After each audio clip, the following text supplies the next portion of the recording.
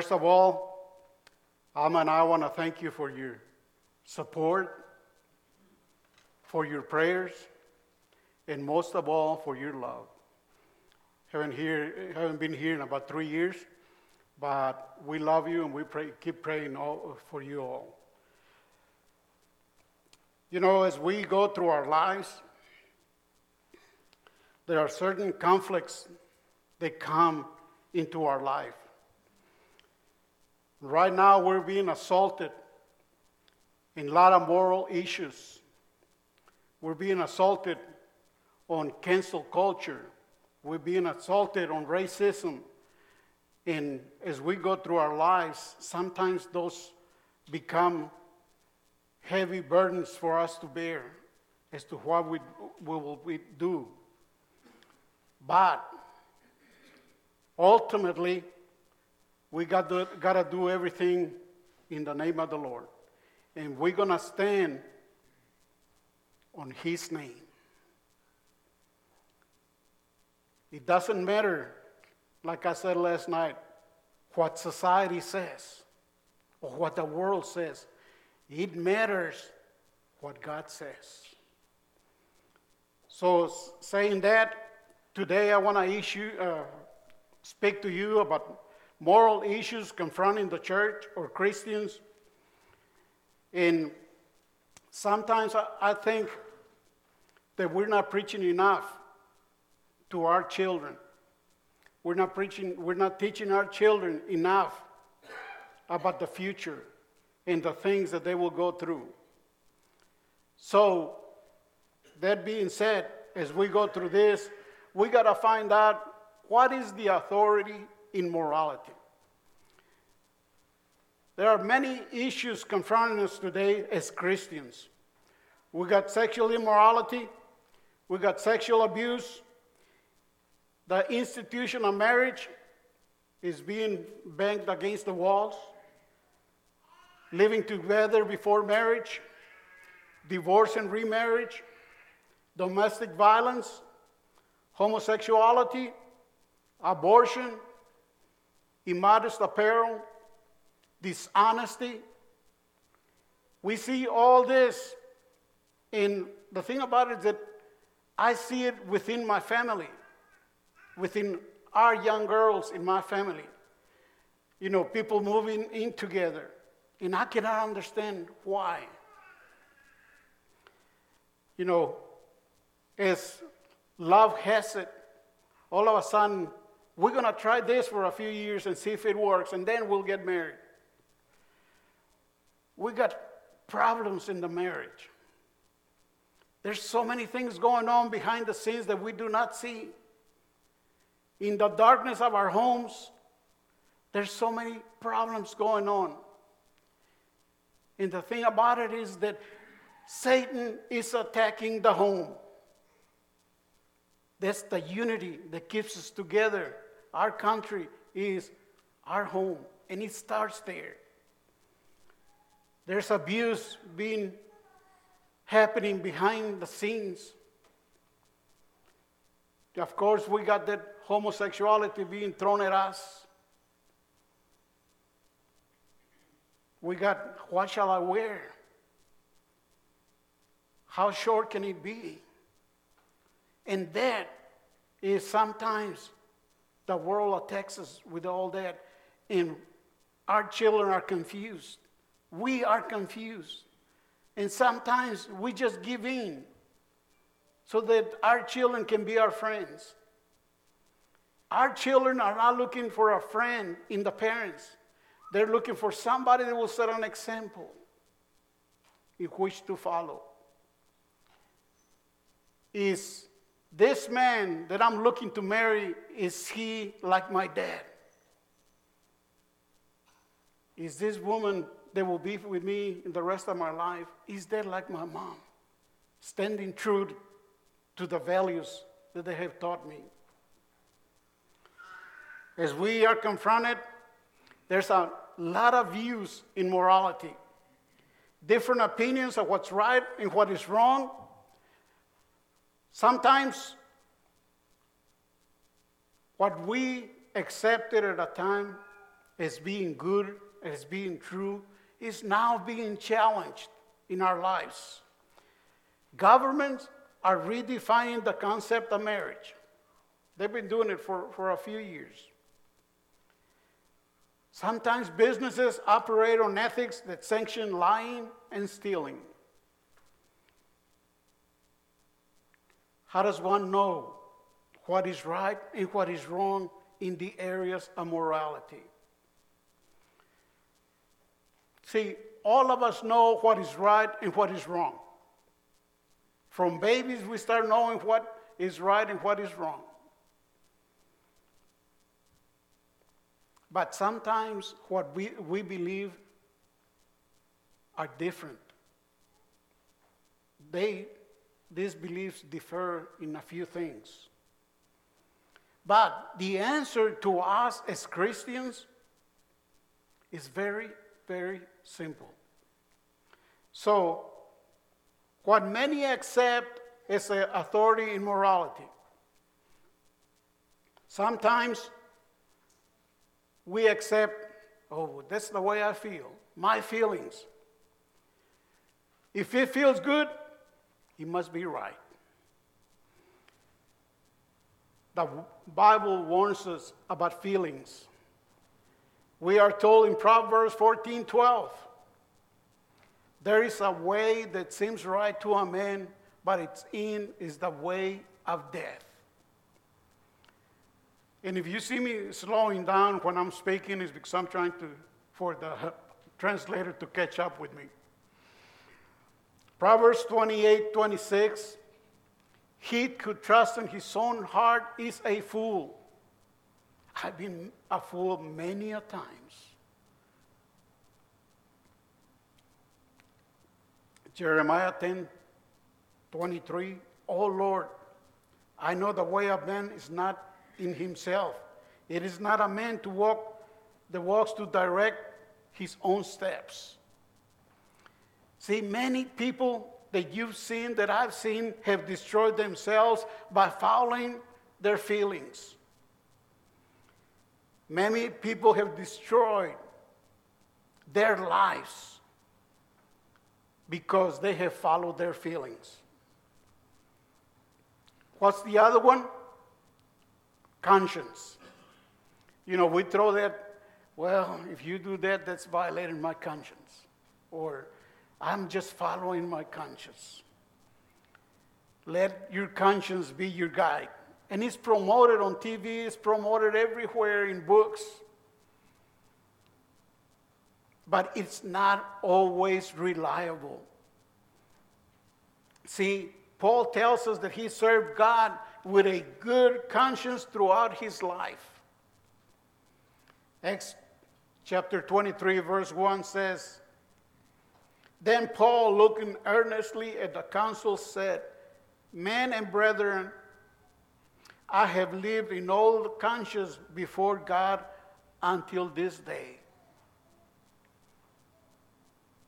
Even at times when he was persecuting Christians. And that's one thing that I admire about Paul. That even if he was wrong, he was giving it 100%. So, when we come to that portion of taking, which road are we going to take? Acts chapter 26, 9 and 11 says, indeed, I myself thought I must do many things contrary to the name of Jesus Nazareth. That contrary is against, and we know what he did. And I punished them often in every synagogue and compelled them to blaspheme. And being exceedingly enraged against them, I persecuted them even to the foreign cities. See, our conscience is like a clock. When it works properly, it's only if it's set up in the right way. How does your conscience working with you? How do you feel about your feelings? What's going on with your life? Sometimes the ways our conscience leads us through our inner witness. We get the Holy Spirit and He guides us, and sometimes we don't pay attention. Let me illustrate a GPS, which sometimes I don't follow it, and I end up where I'm not supposed to be. We must connect with a GPS to guide us. We all have it in our phones, in our cars. We go everywhere, and we just put it and we follow. But sometimes when we follow, it takes us the wrong way. But it gets us there. And that's not the way I operate. I got to be in control. I don't know about you all, but I got to be in control. See, we need to open up that application in our phone in order to guide us. Likewise, for God to guide us, we must connect with Him. How do we connect? Through prayer and ask for His direction. His direction. Then, just like a GPS works, we need to follow His lead. If we go off course, there is that thing that I hate, recalculate. And this recalculating, and He recalculates our route and helps us to proceed to our final destination. God's positioning system is the Spirit of Christ that lives within us. When we confess that Jesus Christ is the Son of God and we are baptized for the remission of our sins, we get the gift of the Holy Spirit. And that's what is guiding us in our lives. Some people said their friends, our friends will guide us. Parents, have you ever heard this? Everyone else is doing it. Well, son, as long as you live under my roof, you're going to follow my directions. And I know you kids hate that part. Consider the words of Jesus in describing the end of the majority if we follow it. Matthew chapter 17, verse 13 and 14 says, "Enter by the narrow gate, for wide is the gate, and broad is the way that leads to destruction. And there are many who go by it.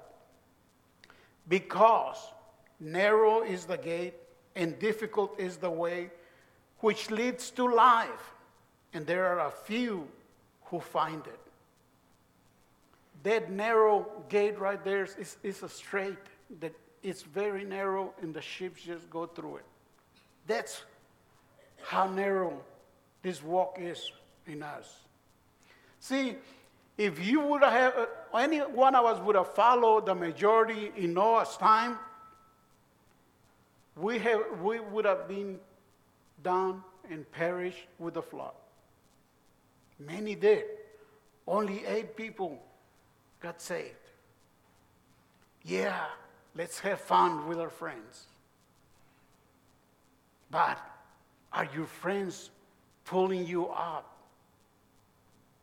Are they helping you? One thing I said last night is, after you have fun, after you do all your partying, after you do everything, and there's the dust is going to settle around you and you are in trouble, the only ones left by your side will be your family. So, do we follow our friends? In Joshua's day, you would have perished in the wilderness. Joshua chapter 24, verse 15, is left to us and written, "And if it seems evil to you to serve the Lord, choose for yourselves this day whom you will serve, whether the gods which your fathers served that were on the other side of the river, or the gods of the Amorites in whose land now you dwell. But for as me and my household, we will serve the Lord." Is that where we are? We have that plaque in our homes. Most of us do. We will serve the Lord. But is peace and love reigning between those four walls. Because we have said we're going to follow him. Following the majority can be like lemmings running over a cliff. And I put a picture there of what a lemming is, so you could visualize it.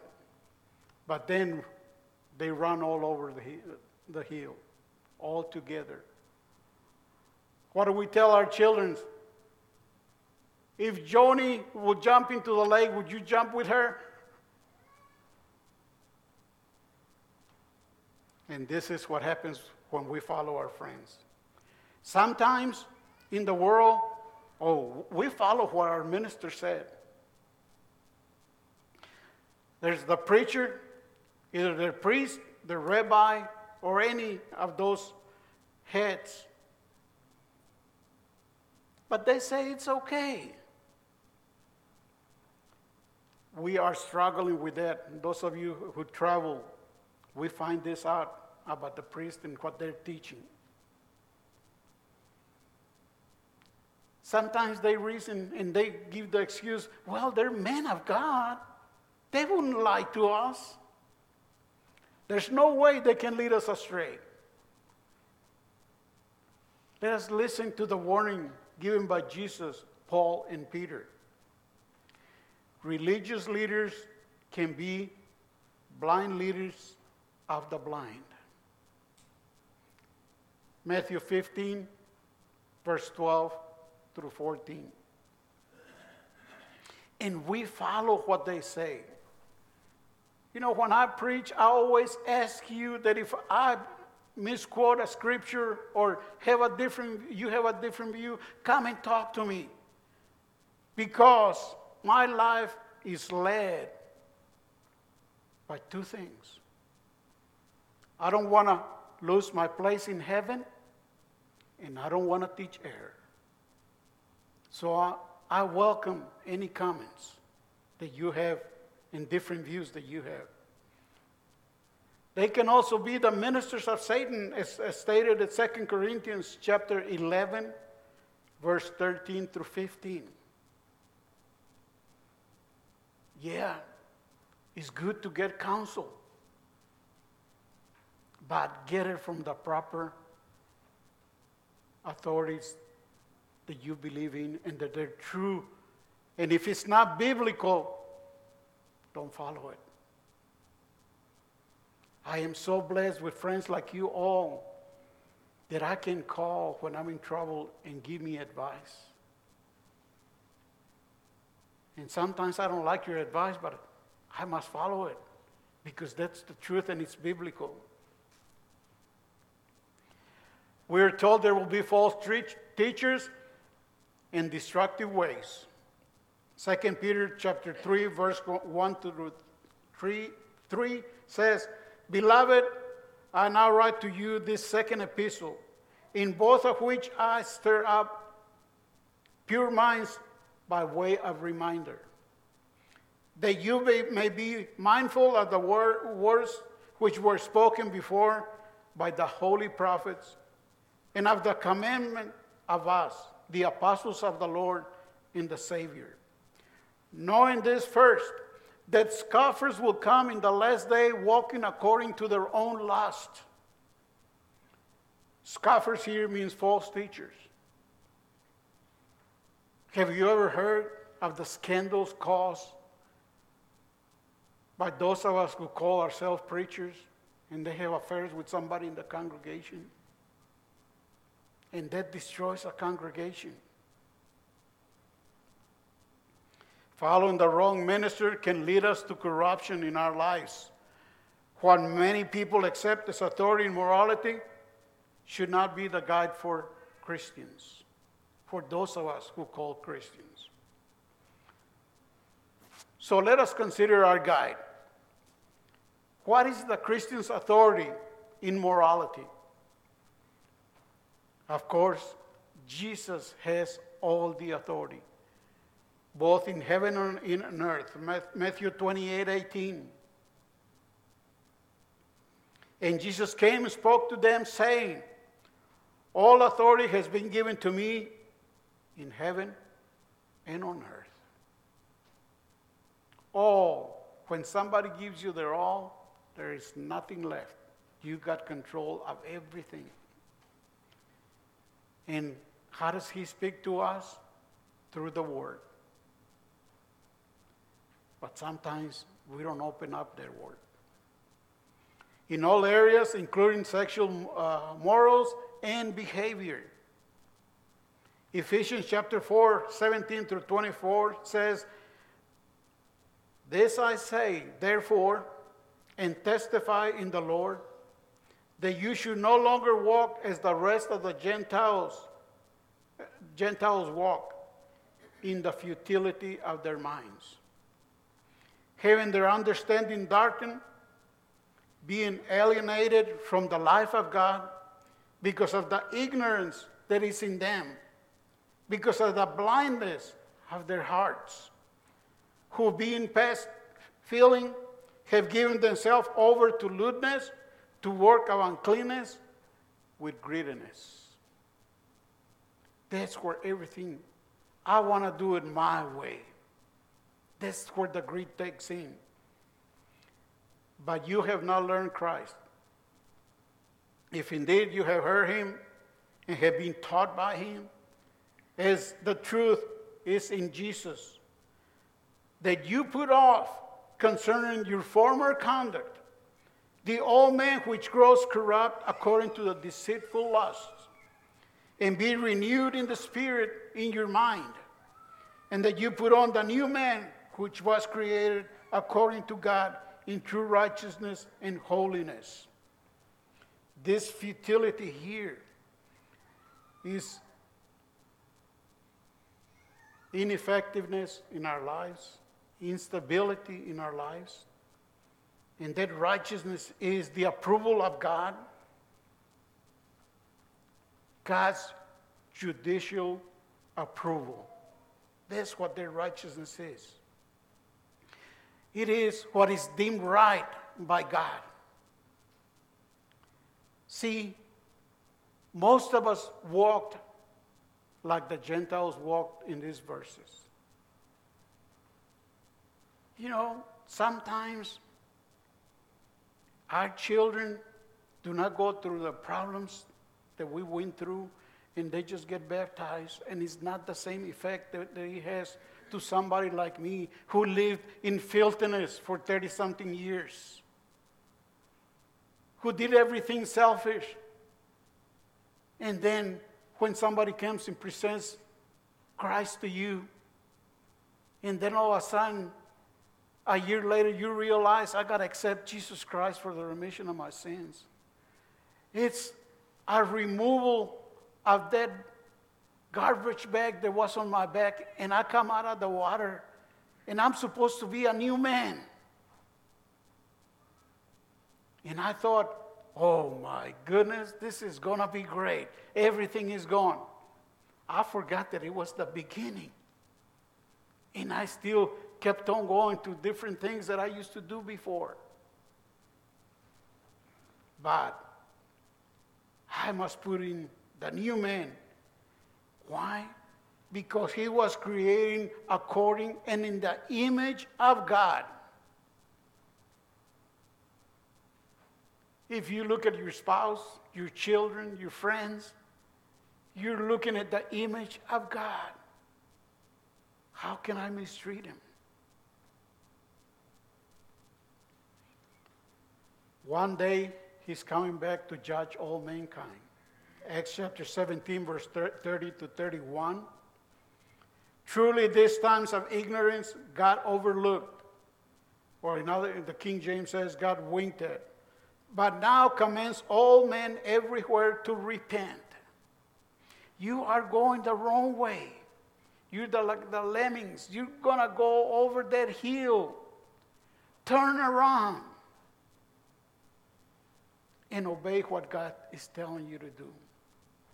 Because he has appointed a day which he will judge the world in righteousness by the man whom he has ordained. He has given assurance of this to all by raising him from the dead.